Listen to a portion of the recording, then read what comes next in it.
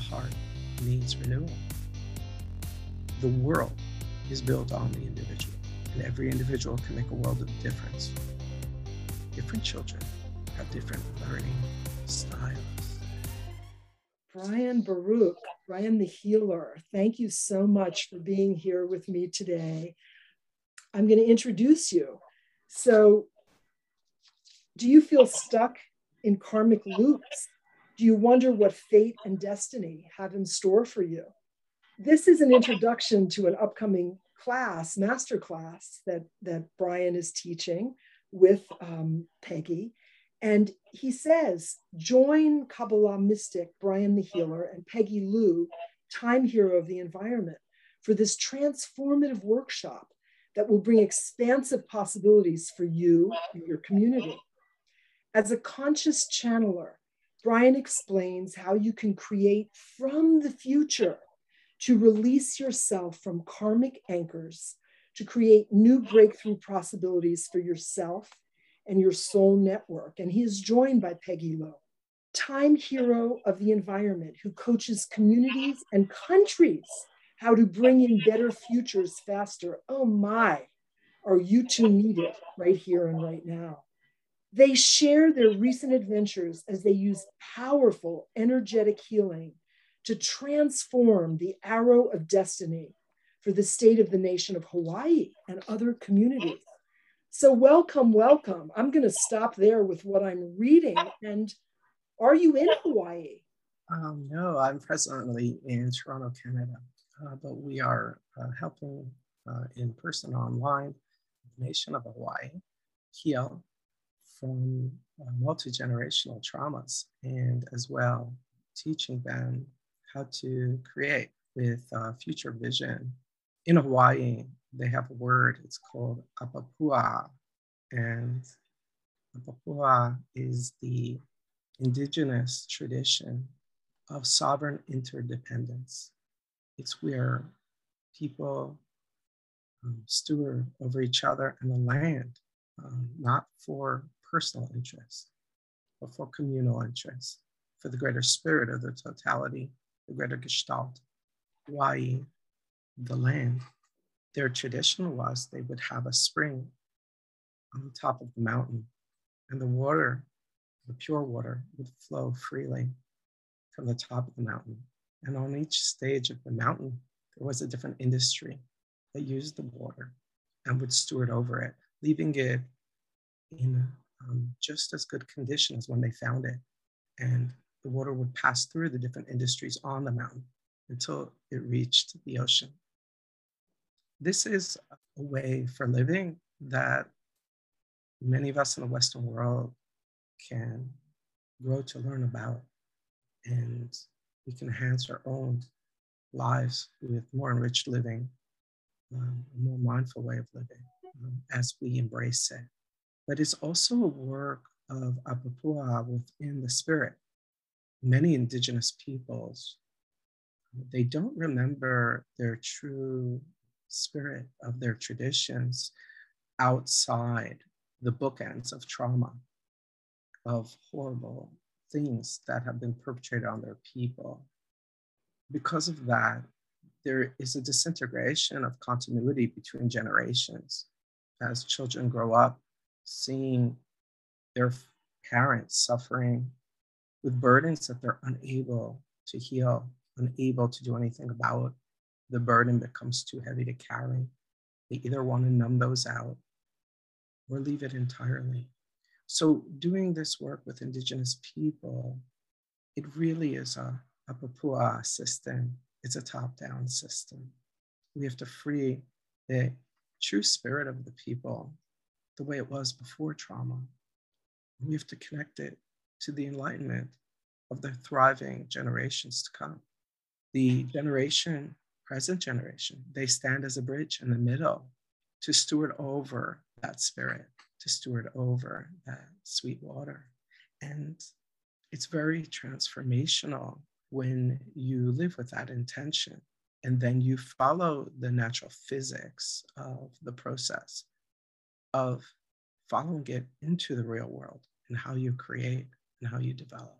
So that work is profoundly meaningful for myself and my partner, Peggy Lou. And we believe, as does the nation of Hawaii, that Hawaii can be key to healing for many indigenous people around the world. Have you worked with your own indigenous roots? Is that where the Kabbalah work came from? Are those your indigenous roots? I don't know that. So I would say in my practice, I have dealt with many children of Holocaust survivors. I myself am an Israelite, and I'm traditional with the Jewish faith.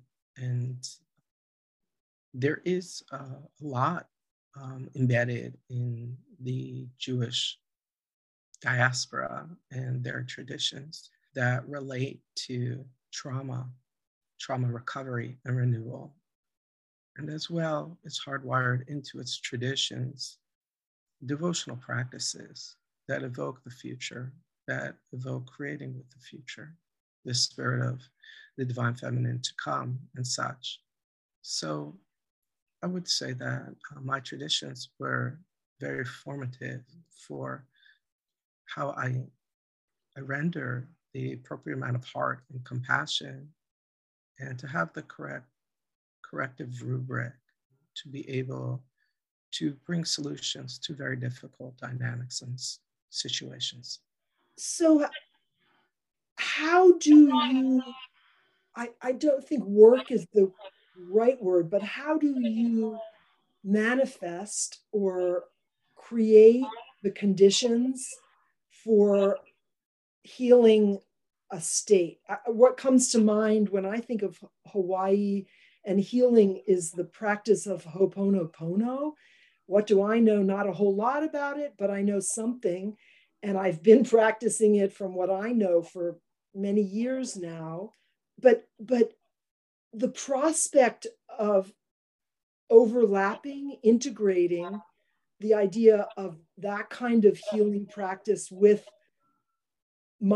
our ancestors in Judaism is a pretty wild prospect. I personally have been kind of shut down with some of my ideas related to my mother would say landsmen, the people that I've grown up with or I'm associating with now in a synagogue. They've shut me down in terms of what I feel I have to offer. But the integration, I'm just feeling this right now, of whatever you're doing for Hawaii, overlapping it, interfacing it, interweaving it with the Jewish tradition. Is that something that you're working with? Or you don't even have to answer that question. Just take it wherever you want to go. Traditionally, when I work as a Kabbalist mystic, we work in the sector of the unseen and the unknown. We work with individuals, create with them new possibilities in private consult. There are many people that have excelled at the structure and the progression for civilization, society. However, I believe it is the role of the creatives and the inspired that keep those societies invigorated and alive. And so ostensibly, I'm very comfortable with my role as an inspired creative in the sector of the unseen to bring new possibilities and reinvigorate and renew people who are on the front lines, people who are stewarding over communities. That itself is a form of embrace, of gratitude, of acceptance without hierarchy. That every role in the body is important. Every organ is important, but it's the heart's role to circulate vitality, oxygen for the body, to all the body, without bias, prejudice, or hierarchy. And so I'm comfortable that the structures are existing within that community. What's needed is a rekindling of the vitality. The heart needs renewal. The heart needs to be driven. The heart needs a spring. You are flowing so deeply, so I'm just taken with your depth. I see me in you. I see you in all of us. And I feel so much gratitude and hope and harmony with all that is unfolding as we step into our own individual knowingness deeply, as you're modeling. So I'm glancing over right now to the live stream, and my husband is asking, is Jewish synonymous with Israelite? So I try to avoid controversial subjects. I believe that's a controversial subject. I try to bridge and unite. However, within the lexicon of the Jewish mythos and culture, there has always been division of two branches, two sides. And there was a kingdom that was in Judea, and there was a kingdom that was in greater Israel. These two archetypes are macro expressions of two archetypal symbols in the biblical archetype mythology of the Jewish tradition. Two figures, one named Judah, another named Joseph. And Joseph was someone who excelled as an individualist. His humility was showed through his dedication to assisting everyone with a pure love. Then there was Judah. Judah's dedication was for the community.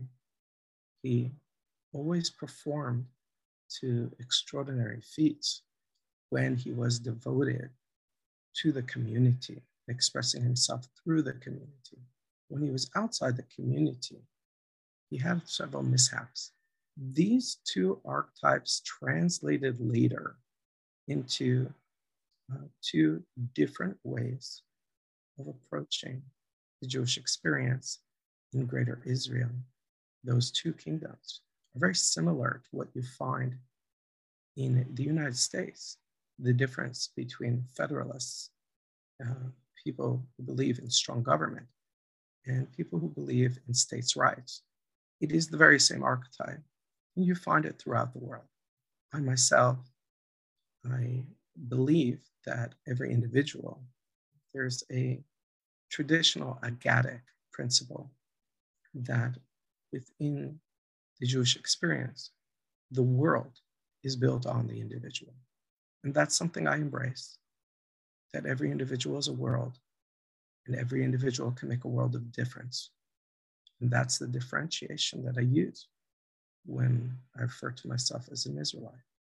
I love that. Everybody is a world and everybody can make a difference. And the archetype idea, I know you don't want to get political, nor do I, but what I'm seeing right now is kind of the interweaving of the archetypes. So I may have been one archetype before, but now I'm not the other archetype and I'm not the archetype I was. But do you see the interweaving in the transformation, transmutation of what is now?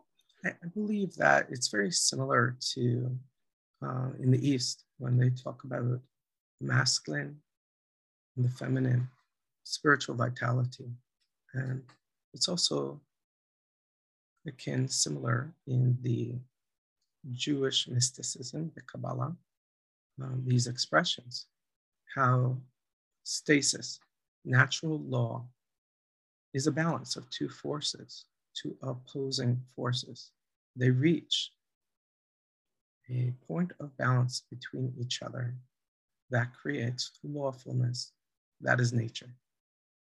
In the Kabbalistic mythos, the archetype is a biblical reference called Ezo Kenegdo. When it refers to primordial man and woman, it uses this term, Ezo Kenegdo, counterpart. These two energies keep each other in check. However, when they become one, then something higher comes through. There's a greater spirit, a greater gestalt. There is a sense of transcendence.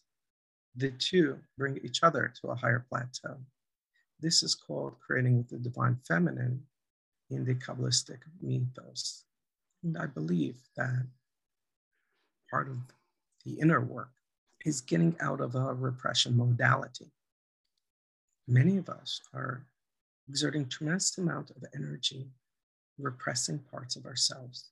If you think about the environment and the point we are at now in history, you will notice that in many ways across industry, we are transitioning from combustion technologies because we decided that combustion technologies create a lot of friction. The parts wear out. And as well, it uses a lot of energy. And worst of all, there's a fallout. There's a horrible fallout that is very difficult to remedy. So when we're advancing at this time into an age of renewable energies, they're trying to create parts that are more simple, more agile. The less parts, the less friction, the less loss of energy. They're also trying to create modalities where the technology is renewable. I know it's a clumsy analogy, but think of a car battery. You charge the battery by using it. Try explaining that 2,000 years ago. Similarly, in the educational sector, it used to be we would teach children. The teacher would find a few children that had similar temperament to their own, would teach those children. Everyone else would kind of eavesdrop. That was called education. That's not how education is done today. Today, we understand different children have different learning styles. Some learn through a sense of tactile touch. Some are auditory. Some, they see and learn through visualization. Others are semantic learners. The teacher today must develop their lesson plans and engage each learning style within a lesson. We see this progress in our civilization. You also see it in the corporate world. Today in Silicon Valley, we are technology. It's the front line of technology. Over there, they've learned. You can't have a style of leadership that is an iron fist where you create an echo chamber of agreement that causes a lot of setbacks. It causes a lot of mistakes. A lot of people begin to echo what they believe the leadership wants to hear, and they don't spot the issues before they become a problem. It's called groupthink. They've done a lot to avoid this. Additionally, they don't want to repress innovation. Very often, if they repressed innovation, people would come with innovations and they would create their own company and very quickly become a competitor. So what they learn gradually is to award greater autonomy gradually as performance warrants it, to allow people to experiment and grow with their ideas.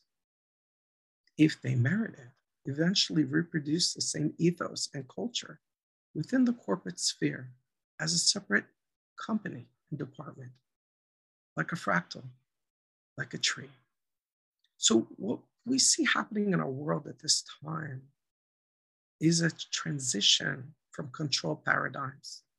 Control does not work. It doesn't work geopolitically. It doesn't work in medicine. Most of our medicine techniques are designed to repress the symptoms. They're not dealing with the true issue yet. However, we are very much at a nexus point with AI. And they will begin treating issues at a causal arena. They will deal with mutations of genetics. However, that won't be the only change in medicine. Companies will realize what a heavy burden on their budget healthcare is, to the degree that they can incentivize people to reward them for maintenance, to reward them for taking care of their bodies, for exercising and such. It seems elementary, but it doesn't exist right now. When we stop impressing ourselves with the amazing feats that we're able to do, and we begin to recognize that the innate architecture of the human body, the environment, is ingenious enough, we can grow and we can say, instead of replacing your heart, we can teach you how to maintain your heart. Instead of building plastic trees, we can help respect, honor our environment. This is what I'm explaining. It exists in the micro, but it's in the macro as well. It's all at once. There's a transition that's taking place that is like a fractal. And we're living right on the lip of it. It's just beginning. It's so exciting from my perspective to be living on this lip. I am very excited, and I know that we're all here at this moment for a very specific reason. And I would love for you to share what you're being and how you are helping facilitate the movement of individuals into their own heart so that they can function more joyfully. Because I'm so glad that I found you. I think it was through that thing called Clubhouse that you have these abilities to help others, not just individuals, because I know you're working with a state and the cosmos and all this, but in my imagination, at least, you are helping individuals as well. So what maybe later you or Peggy can drop in this thread the links to your offerings so that we can all participate and co-create with you and Peggy. It's such a pleasure hearing you. And I just have to report this, I feel your energy as if you're like right with me in the same room. It's so powerful that it is amazing. And I've noticed just in this past time that we've been together that the whole energy of the room around me has shifted, and I've shifted from within. And so this great gift that you're sharing so that we start to understand and begin to understand that I am you, you are me, we are one. And as we are in synchrony with our hearts, we are on this lip of the transformation of everything right here, right now. We don't have to wait any longer. We don't have to analyze the pollution and the redistribution and the whatever it is that seems dissonant doesn't have to be that way as we reorganize and alchemize. So that's just what is coming through me right now. I would say that's very much on key with my partner, Peggy Liu, what she is doing for sparking what she calls tornado leadership. She consults and teaches people in the cutting edge of world change. And she is teaching them something very important about how change takes place. It is not from the data. People aren't mobilized by data. People are not mobilized by yelling at them that catastrophe is coming. That's not how you create change. But when you empower people and you connect them emotionally, I would say sentimentally, with a true relationship with the future fulfillment, then you have a buy-in. Then you can mobilize a culture. It's quite transformative. And she's done it. I believe she's done it 7 times. She's changed the world 7 times. And she's going to do it many more times. Do you have a verbal description of how she has changed the world 7 times? Peggy has worked with the Chinese government modernizing their electrical grid to many, many, many provinces before that. She worked in the environmental sector and was she's a worldwide award recipient as someone who brings solutions for the environment. And she is a gifted environmentalist who is recognized worldwide. And before that, she was in the consulting industry, and she can best speak for her triumphs. What I know is what Peggy experiences is that all her work at McKinsey, which is a world-renowned consulting firm, the work during the Clinton Initiative for the environment, and the work that's been done till then, until she did what she calls the China Dream Campaign, which is right now a public motto in China, embraced by the leadership. There is this new whirlwind tornado of technique that helps a 3-year process implementing substantial progress and change. And my understanding is that Peggy's writing a book about how to change the world with tornado leadership. And she'll have much to share about it. Wow, beautiful, wonderful.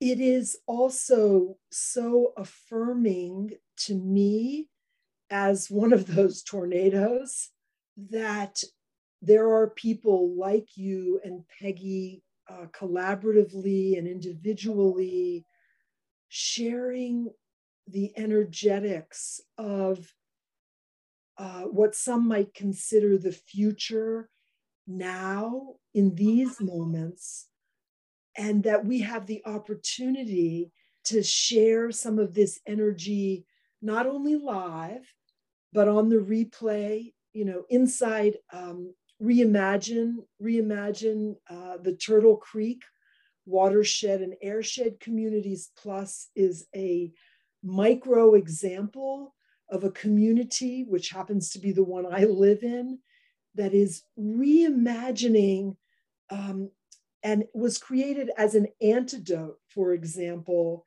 to what is supposedly to become the 2nd largest petrochemical plant on North America, 30 miles from where I am sitting right now. I usually say where I stand on Osage land. So the understanding that that doesn't have to be, and that we can share our understandings of the bountiful, beautiful alternatives that are here now. So rather than the destruction that you were speaking of early in our speaking here, just the knowingness and the settled feeling of being in the energy of those that know we are in this transition and that all of our speakings and actions and movements and dances and singing and drumming and being are rippling out in ways as never has been before. And that is so exciting to me. Just really, I'm kind of like overflowing with gratitude. And we need to kind of come to a close now, but I hope for those who are watching on the replay, you share this energy widely and that you follow Brian the Healer. I know that he has a lot of social media presence. I found him through Clubhouse, but I'm sure he's on Instagram and lots of other places, and following Peggy. And oh gee, I have some notes of things I need to look up about Peggy, and then check back into the Facebook stream for other contact information for direct clickable links. And are there some closing thoughts perhaps, Brian? And I just want to just offer so much gratitude for you being here with us now. What I would share is that people are either causal or they are reactive. And if you're causal, you're able to create with the future, not just the past. And if you're reactive, you're not you. You're just a reverb. You're just a reverberation. I would say about anyone who is a trained musician would never play a single note before they tune and clean their instrument, because they know even if they have the greatest technique, they're the most studied, the music will be dissonant. There will be no harmony available. So as we grow to transition to understand that we can create our world with our intention and true sentiment, and share and unify a compassion and mercy for the inner child in everyone, that's the foundation that world peace is created on.